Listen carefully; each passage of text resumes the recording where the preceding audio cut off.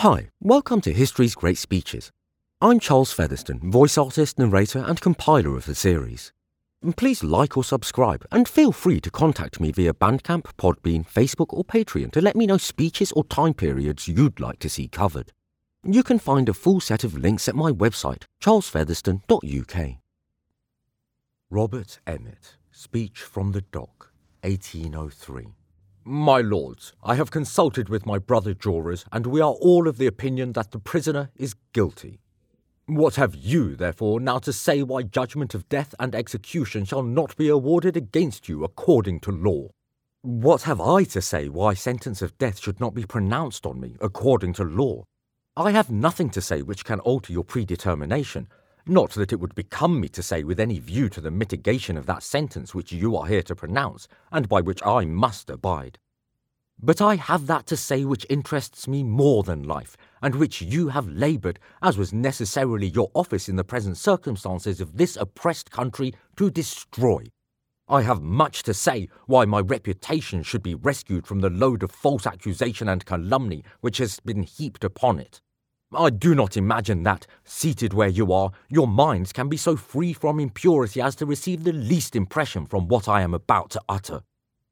I have no hope that I can anchor my character in the breast of a court constituted and trammelled as this is.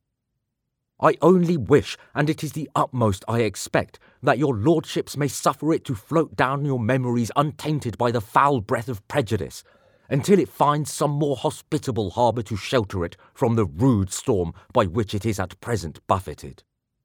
Were I only to suffer death after being adjudged guilty by your tribunal, I should bow in silence, meet the fate that awaits me without a murmur.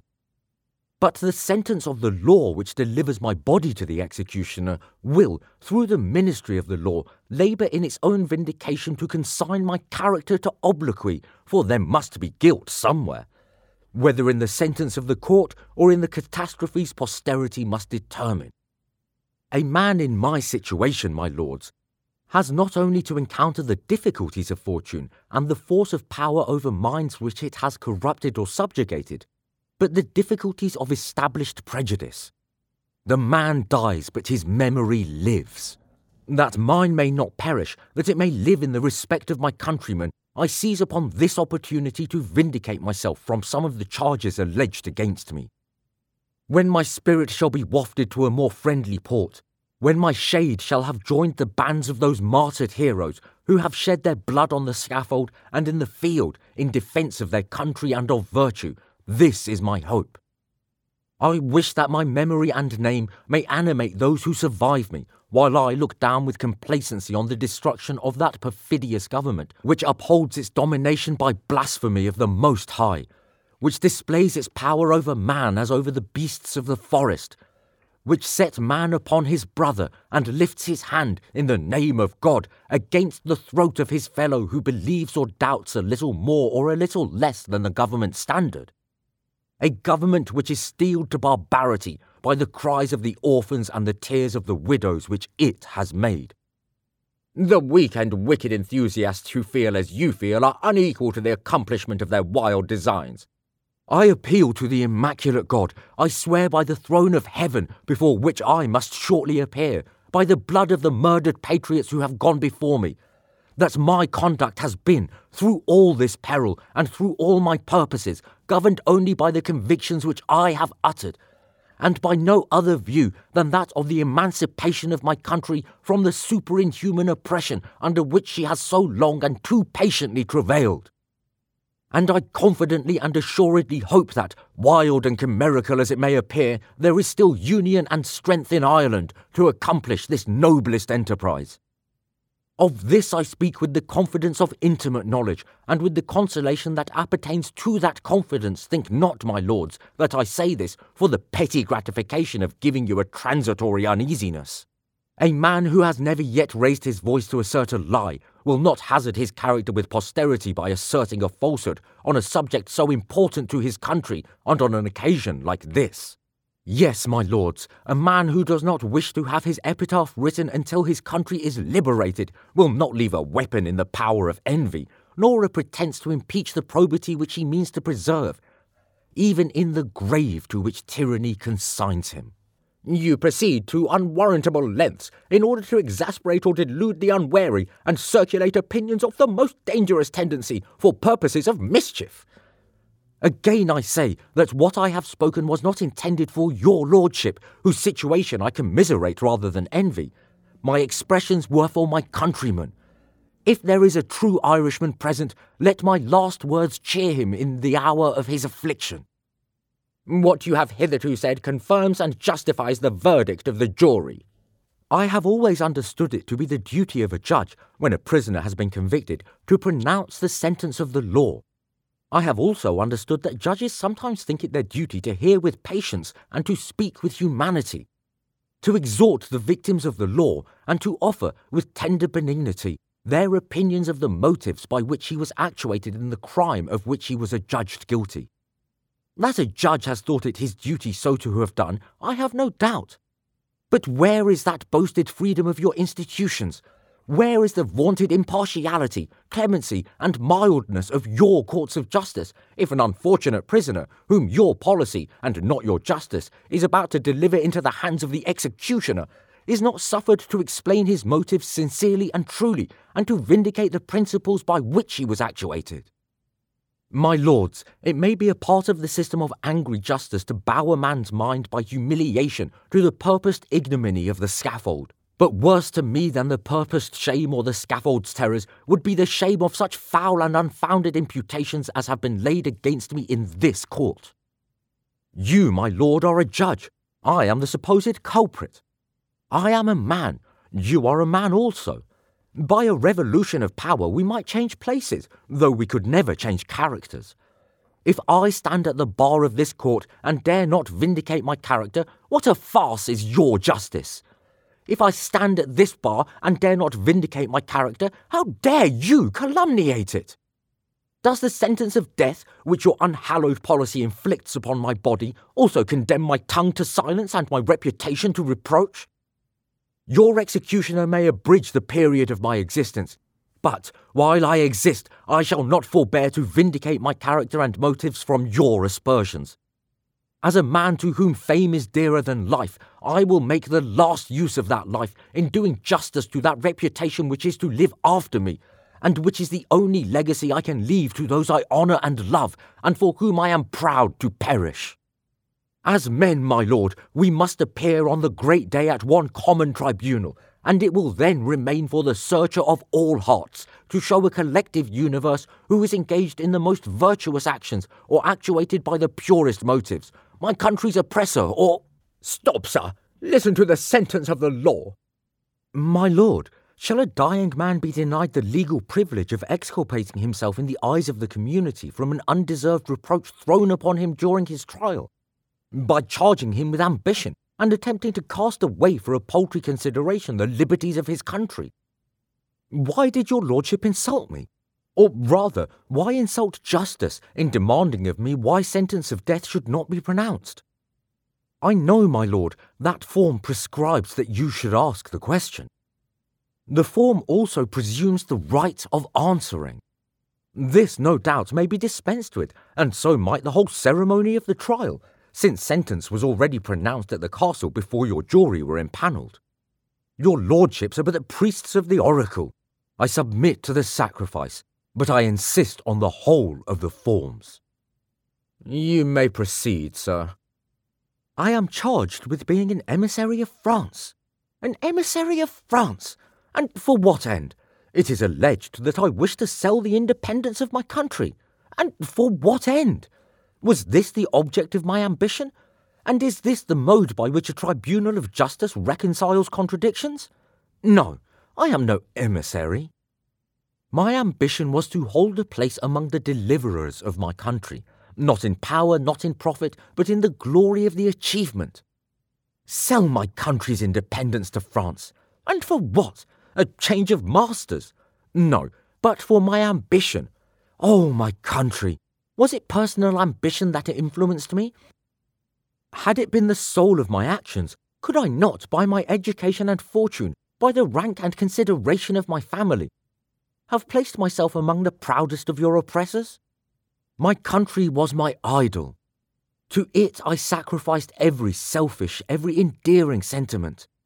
And for it I now offer myself, O God. No, my lords, I acted as an Irishman, determined on delivering my country from the yoke of a foreign and unrelenting tyranny, and from the more galling yoke of a domestic faction, its joint partner and perpetrator in the patricide, whose reward is the ignominy of existing with an exterior of splendour and a consciousness of depravity. It was the wish of my heart to extricate my country from this doubly riveted despotism. I wished to place her independence beyond the reach of any power on earth. I wished to exalt her to that proud station in the world which Providence has destined her to fill. Connection with France was indeed intended, but only so far as mutual interest would sanction or require.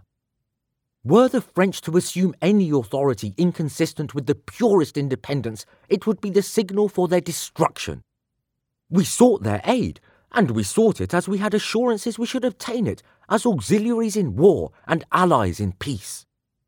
Were the French to come as invaders or enemies, uninvited by the wishes of the people, I should oppose them to the utmost of my strength. Yes, my countrymen, I should advise you to meet them on the beach with a sword in one hand and a torch in the other.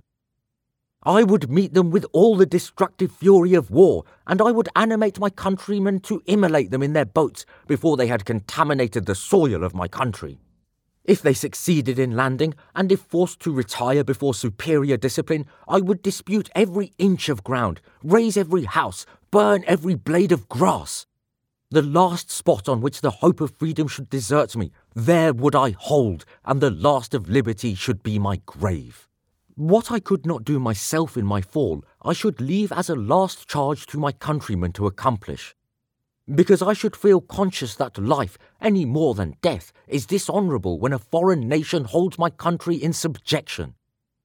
But it was not as an enemy that the succours of France were to land.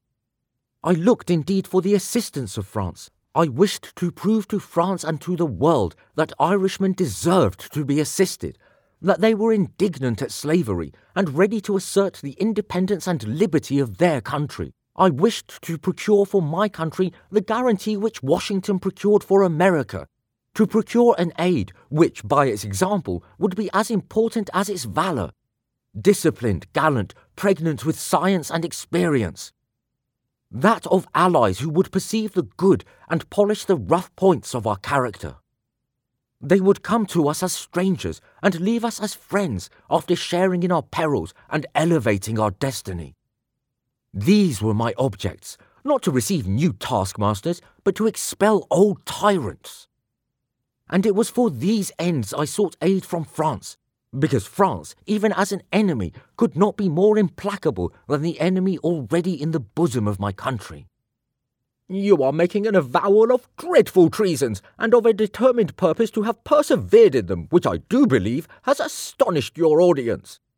I have been charged with that importance in the effects to emancipate my country as to be considered the keystone of the combination of Irishmen, or, as your lordship expressed it, the life and blood of the conspiracy.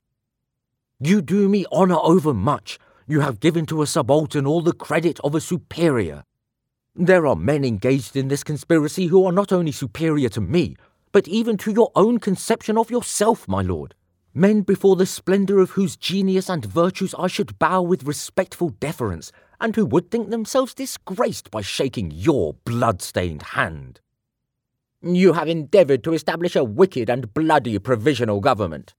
What, my lord, shall you tell me on the passage to the scaffold, which that tyranny of which you are only the intermediary executioner has been erected for my murder, that I am accountable for all the blood that has been and will be shed in this struggle of the oppressed against the oppressor? Shall you tell me this, and must I be so very as slave as not to repel it? A different conduct would have better become one who had endeavoured to overthrow the laws and liberties of his country. I, who fear not to approach the omnipotent judge to answer for the conduct of my whole life, am I to be appalled and falsified by a mere remnant of mortality here?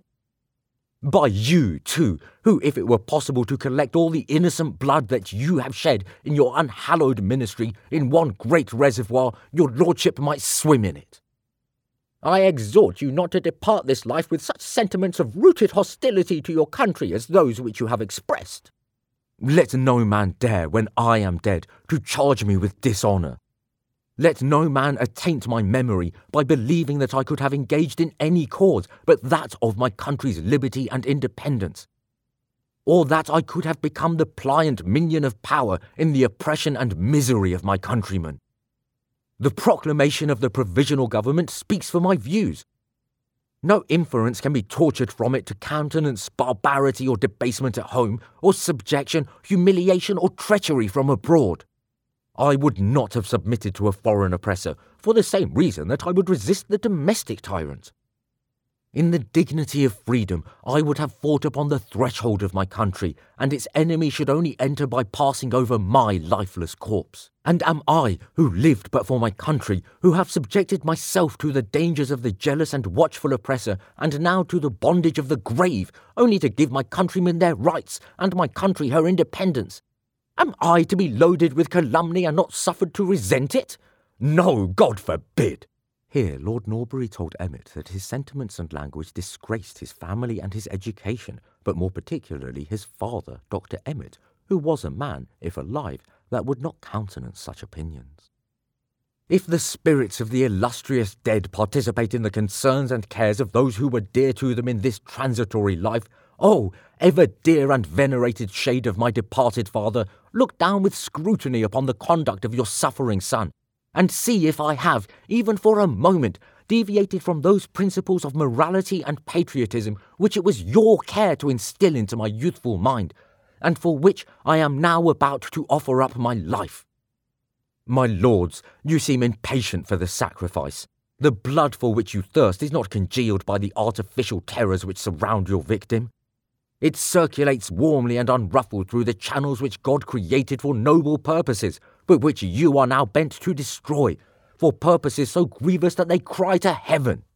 Be yet patient. I have but a few words more to say. I am going to my cold and silent grave. My lamp of life is nearly extinguished. My race is run. The grave opens to receive me, and I sink into its bosom. I have but one request to ask at my departure from this world. It is the charity of its silence. Let no man write my epitaph. For as no man who knows my motives dare now vindicate them, let not prejudice or ignorance asperse them. Let them and me rest in obscurity and peace, and my name remain uninscribed, until other times and other men can do justice to my character. When my country takes her place among the nations of the earth, then, and not till then, let my epitaph be written. I have done.